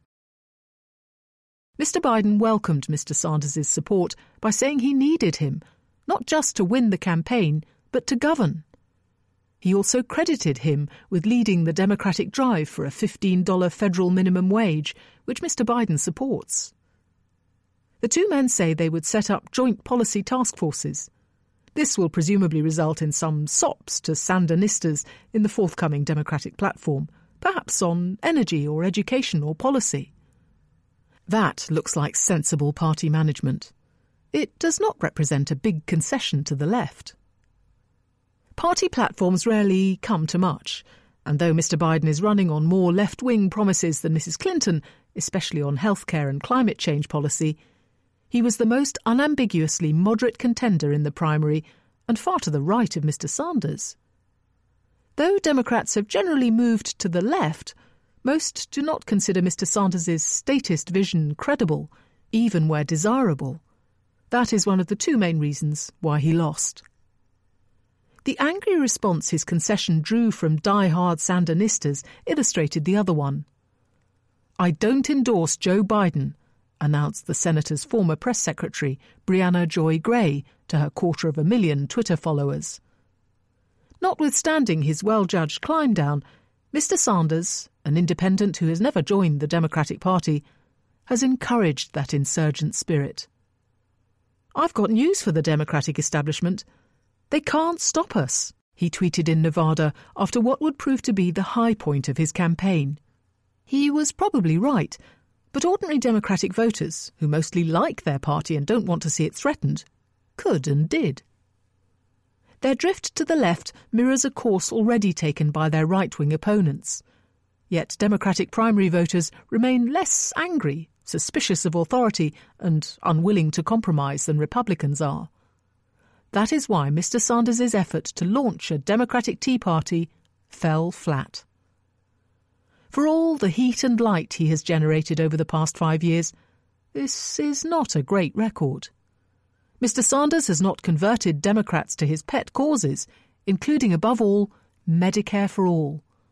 He has not swollen the party's vote by bringing in a promised horde of young and working-class voters. He has not expanded its hard-left faction, representing around a third of the party, from which he drew his support. His more modest achievement is to have focused and energised that base on a set of issues, vigorously championed by the activist leaders he has inspired. In an interview with the New York Times this week, the most prominent, Congresswoman Alexandra Ocasio-Cortez, sounded almost as reconciled to Mr Biden's victory as Mr Sanders. She said she would support him, though knew she could not change him. There are limits to what Biden will do, and that's understandable.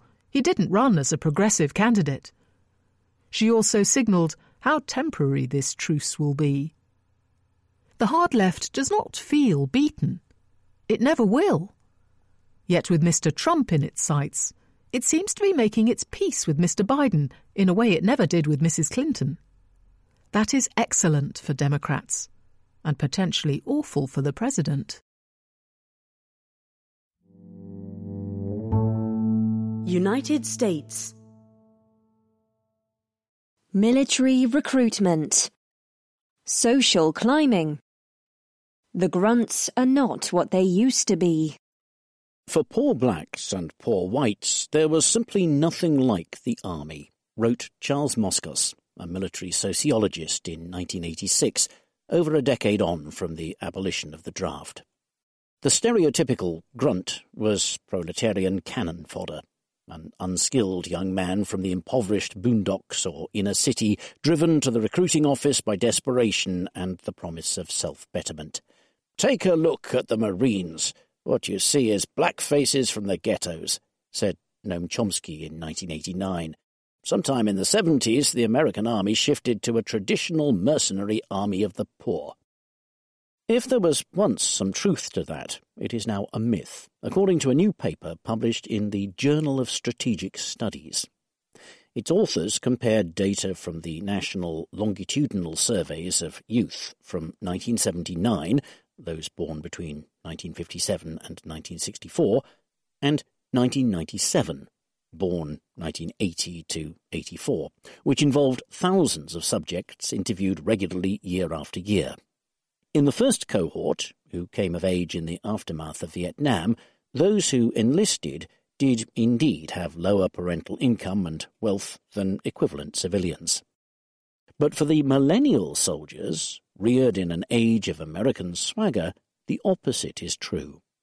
Their median family income is more than $73,000, compared with $66,000 for civilians, and recruits are most likely to come from families in the middle of the wealth distribution, with median wealth of $87,000, almost $10,000 more than civilians. Blacks, overrepresented among the poor and a disproportionately large veteran presence in the 1979 cohort, as Chomsky noted, have dwindled as a share of recruits. Separately, as the armed forces shrank in size and grew choosier, recruits tended to be cleverer, measured by a cognitive skills test, than their civilian peers. Indeed, among the poorest recruits, it is the cleverest, not the dropouts or deadbeats, who are likeliest to sign up. In short, soldiering has become a middle-income business. The widespread belief among academics, the American public and lawmakers that those fighting America's wars come mostly from the poorest group is probably a product of trends from the past, conclude the authors, who note that their findings are robust across the Army, Navy, Air Force and Marines, and apply to officers and enlisted personnel alike. Since the strongest correlate of enlistment is proximity to a military base, these trends may reflect recruitment from the upwardly mobile offspring of serving personnel and their communities, says Corey Sharkey of the American Enterprise Institute, a think tank. Technology plays a role too, say the authors. Modern warfare relies less on hordes of expendable infantry and more on sophisticated platforms. Today's military personnel include cyber attackers, satellite controllers and software engineers. As America's enemies have acquired better arms of their own, tactics have also grown more complex and demanding. All of that requires skill. This military gentrification has political consequences. Some political scientists once reckoned that elites might be happier to wage war if a disenfranchised underclass would bear the brunt. In fact, the data show that men and women who serve are likely to embody the values and culture of the median voters. But if the armed forces skim off the better educated and better skilled, they may no longer serve as the vehicles of upward social mobility they once were. The very poorest Americans may be spared foreign battlefields, but they may also be spared college degrees.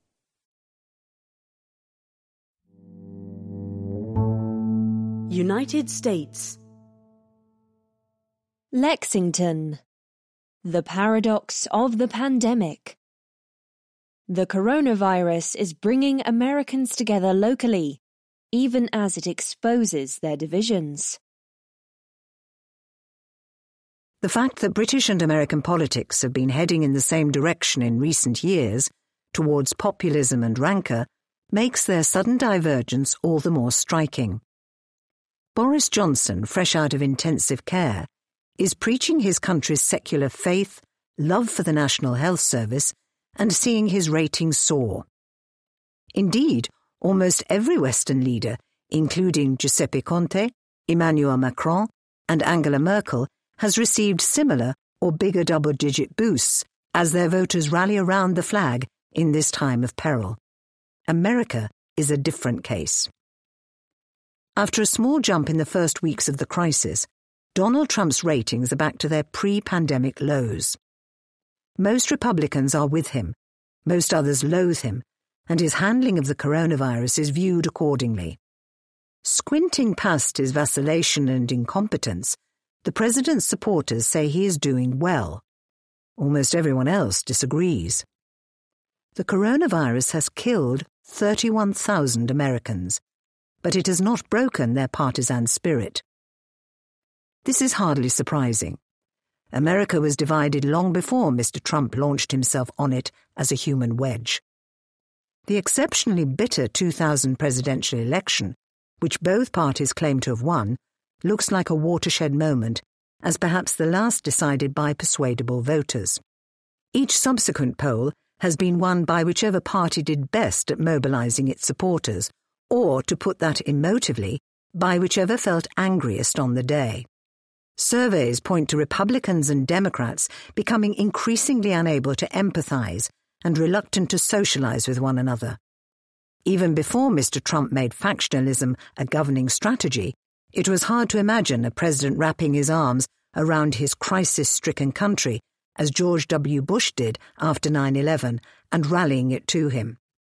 And of all imaginable crises, the coronavirus has shown a unique power to accentuate political differences. Though more devastating than any foreign attack, it is hard to figure as the sort of common enemy Osama bin Laden was. Notwithstanding Mr. Trump's effort to give it a Chinese face, he reverted this week to calling it the Wuhan virus. It is spread by Americans. That has created an extra layer of suspicion, especially as Republicans, taking their cue from Mr. Trump, were slower to adopt social distancing. Yet the virus is mainly accentuating partisanship because Republicans and Democrats are experiencing it differently. At the time of writing, over half of America's 638,000 known infections were in New York and 3 neighboring states, all solidly Democratic. So is every other major hotspot, including Chicago, Detroit, and New Orleans. Infectious diseases like density, which is one of the most reliable predictors of Democratic support there is. More sparsely populated Republican areas have seen only scattered tragedies, typically in care homes, where almost a quarter of Texas's 391 deaths have occurred. This makes Republicans more receptive than Democrats to Mr. Trump's call for a reopening of the economy, an issue that, by pitting the certain tragedy of 17 million unemployed workers against the likelihood of additional infections, could scarcely be more polarizing. America's gravest political differences were already matters of life and death, and the pandemic has deepened them specifically. For Democrats, it has vindicated their overriding demand for better, cheaper health care. Republican states, including Texas and Ohio, have meanwhile used the lockdown to try to ban abortions, even as cultural warriors such as William Barr, the Attorney General, rail against its implications for religious liberty. The best explanation for the recent implacability of American partisanship is that many pre-existing, not necessarily partisan differences concerning race, region, expertise, and so forth, have become starkly aligned with partisan identity. COVID-19, a disease that disproportionately hurts urban-dwelling non-whites and demands rigorously science-based action, has worked with the grain of that alignment. Yet these depressing facts are not the whole story. Even as their national politics has taken yet another downwards lurch, Americans are feeling much the same sense of solidarity as locked-down Asians or Europeans. A survey by More in Common, a group that studies polarization, finds that almost half say America is more united than it was before the pandemic. The portion that believes it is very divided has dropped from 62% to 22%. Over 90% of Americans believe we're all in it together, compared with 63% before the virus hit. And though there remains partisan differences in how seriously Americans view the virus, they have narrowed a lot. Republicans and Democrats alike are afraid of it for the sake of their country as well as their family and communities. Despite the partisan squabbling, this suggests most people are quietly minimizing their differences and pulling together. The main explanation for this apparent contradiction is that politics is local. In America's system, state and local governments are the front line against the pandemic, and most state governors are duly enjoying the same ratings boosts as European prime ministers or presidents, even in fiercely contested states.